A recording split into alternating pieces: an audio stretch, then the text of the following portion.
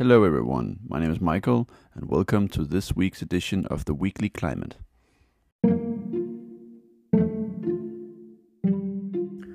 Woohoo! Biden won!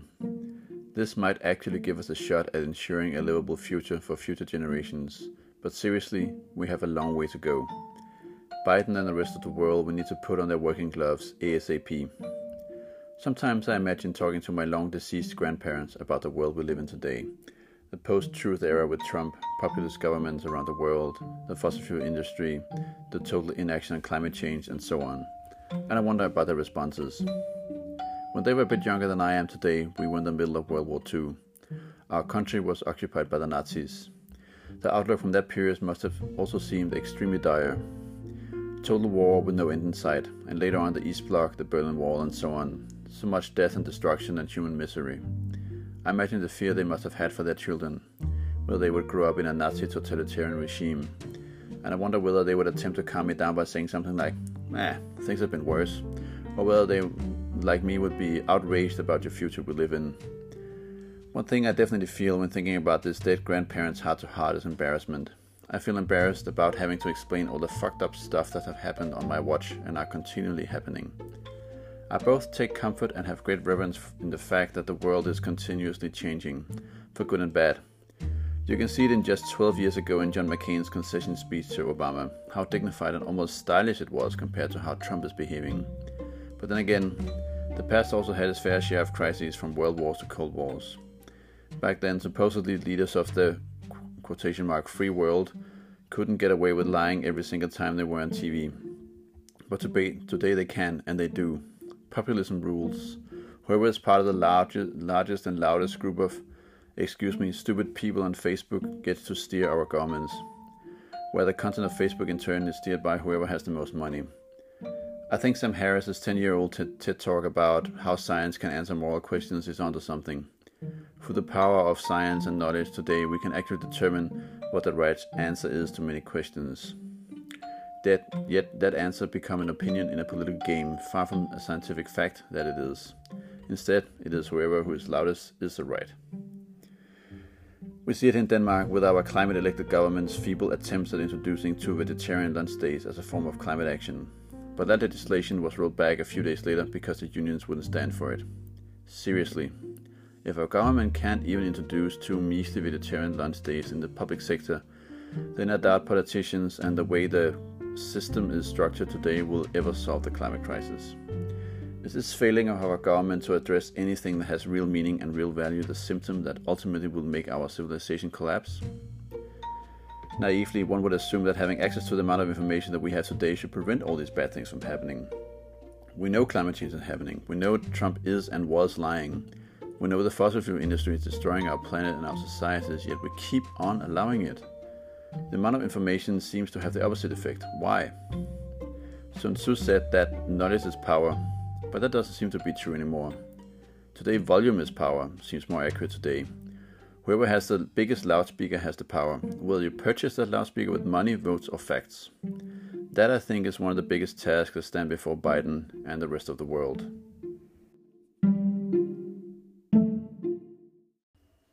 In the news. Here are the most interesting and important news items from last week. Story we follow: the US presidential election. I had to scrap all my anti-Trump articles this week and just stick with this one about what Biden can do on climate, even with a Republican Senate. This will probably be the last post in this series about the US presidential election.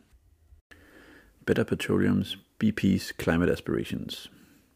BP has announced that it will slash oil production by 40%.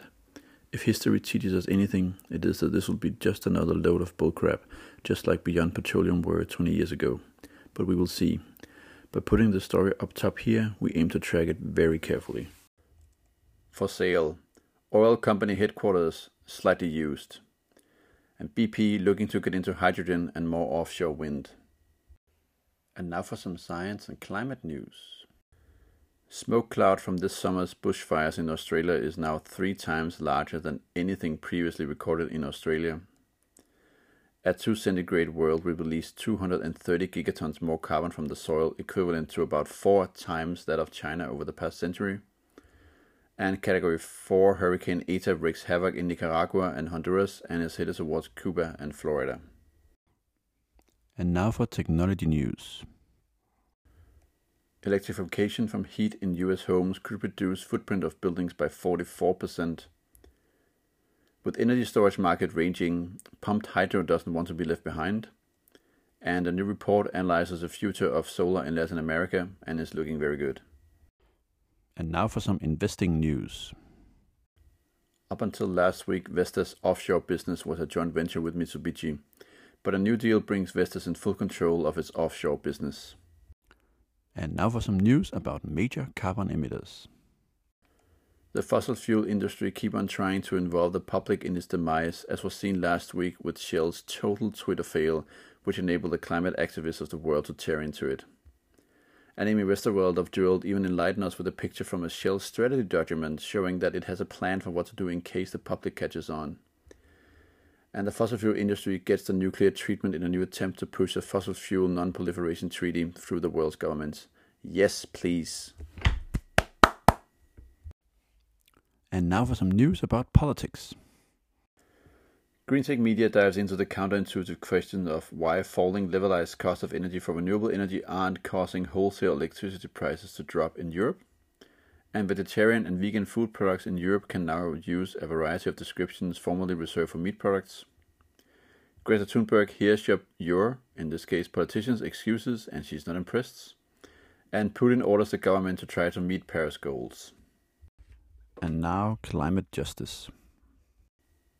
Category 5 Typhoon Goni hit the Philippines last Sunday and wreaked death and destruction. Emissions from the Amazon wildfires doesn't stop until 4 years after the blaze has stopped because trees damaged by the fire are dying slowly. All We Can Save Book Club and other books. Heated Book Club Week 5 is back, and also what looked to be a killer election night show. Damn, so sad I missed this one live. And now for all the other stuff that we couldn't fit into any other category than the other category. Review of the movie titled Rebellion, about the people's uprising to push climate action. And now for your listening pleasure, podcasts. As I've been unsuccessful in finding any good English-speaking European podcasts about the climate crisis, it's no surprise that all of these that I have in this newsletter except one is about the US election. However, I think they provide some really good and interesting perspectives. Drilled. Episode. Update. Danziger headed to trial with no representation. The New York judge has denied Danziger's request for his lawyer to be present for his trial and is now due to appear on November 9, that is tomorrow. How to Save a Planet. Episode. How much does the president matter for the climate? Discussing how much the US president really matters when it comes to taking action on climate change. This one is published on November 5, so prior to Biden winning. A Matter of Degrees. Episode. After Trump. The Silver Linings Playbook. Similar to the previous one, except this one is published on November 8 after the Biden victory.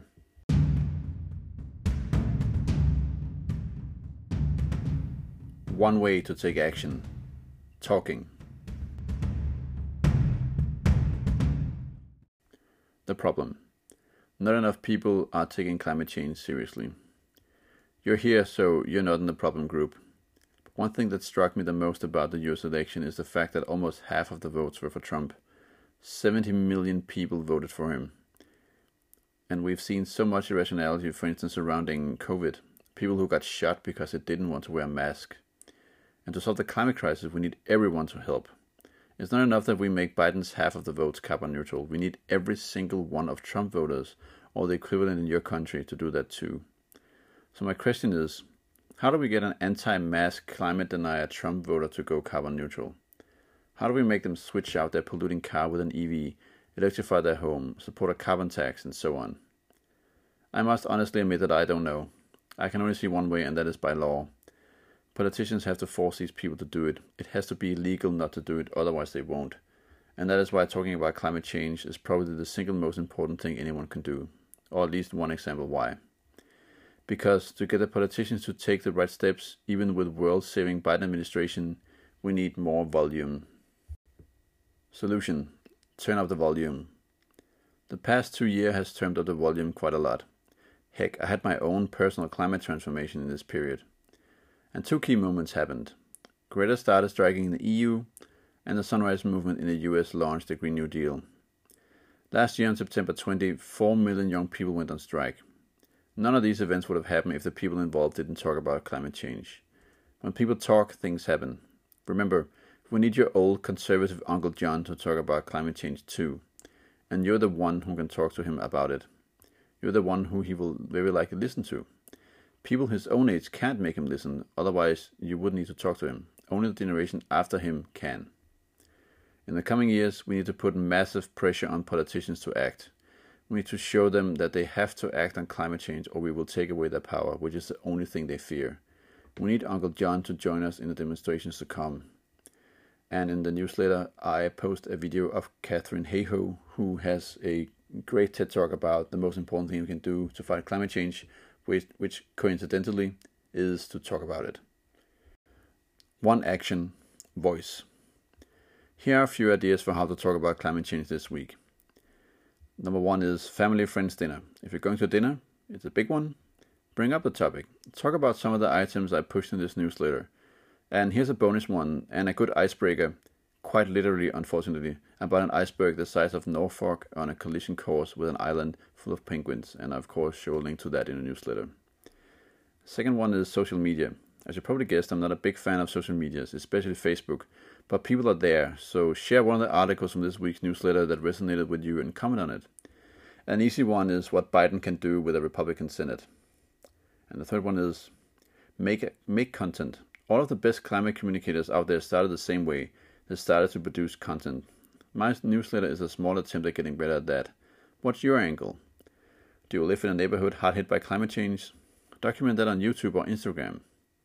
And if you let me know what you decide about these things, I'll happily help push it. And also if you just want to produce stuff but don't know what, then please reach out. I have a ton of ideas that I don't have time to do. And remember, you don't have to be a Katharine Hayhoe or a climate scientist to talk about climate change. In fact, it's important that you aren't. Your perspective on climate change is as relevant as anybody because, as it affects everybody, it is highly unlikely that you're the only one who sees things your way. Anyone can talk about climate change, but it's important to do it in a good and constructive way. Here's a few tips. The first one is I have a fun way to start. A fun game I like to play is to ask people to think about something that won't be affected by climate change. You can pretty safely say to just about anything that, nope, that thing will also be affected by climate change. If nothing else, it provides an interesting discussion and makes people who never thought about it before think about the complexities of our society. Second one is skip the doom and gloom. Yes, you can talk about ice sheets melting, wildfires, species extinction, flooding and all that, but when it comes to action, it's important to not talk about how awful fixing this is going to be, but rather, as I tried to do for a few issues, talk about how awesome the future will be where climate change is fixed. Third one is make it relatable. Many times when I talk about climate change with people, in the end they're giving up and saying something like, what can I do?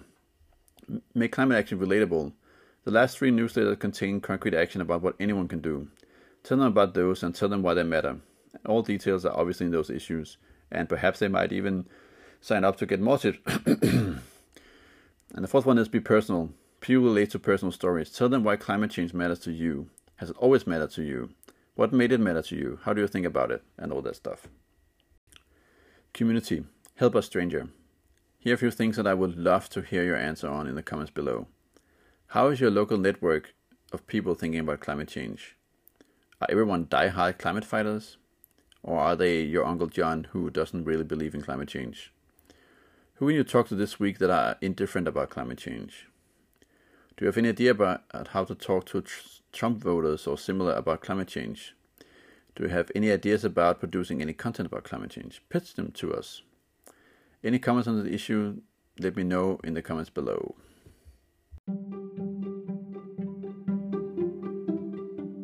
That's it for this week, folks. If you feel like I'm missing something, please let me know at michael@weeklyclimate.com.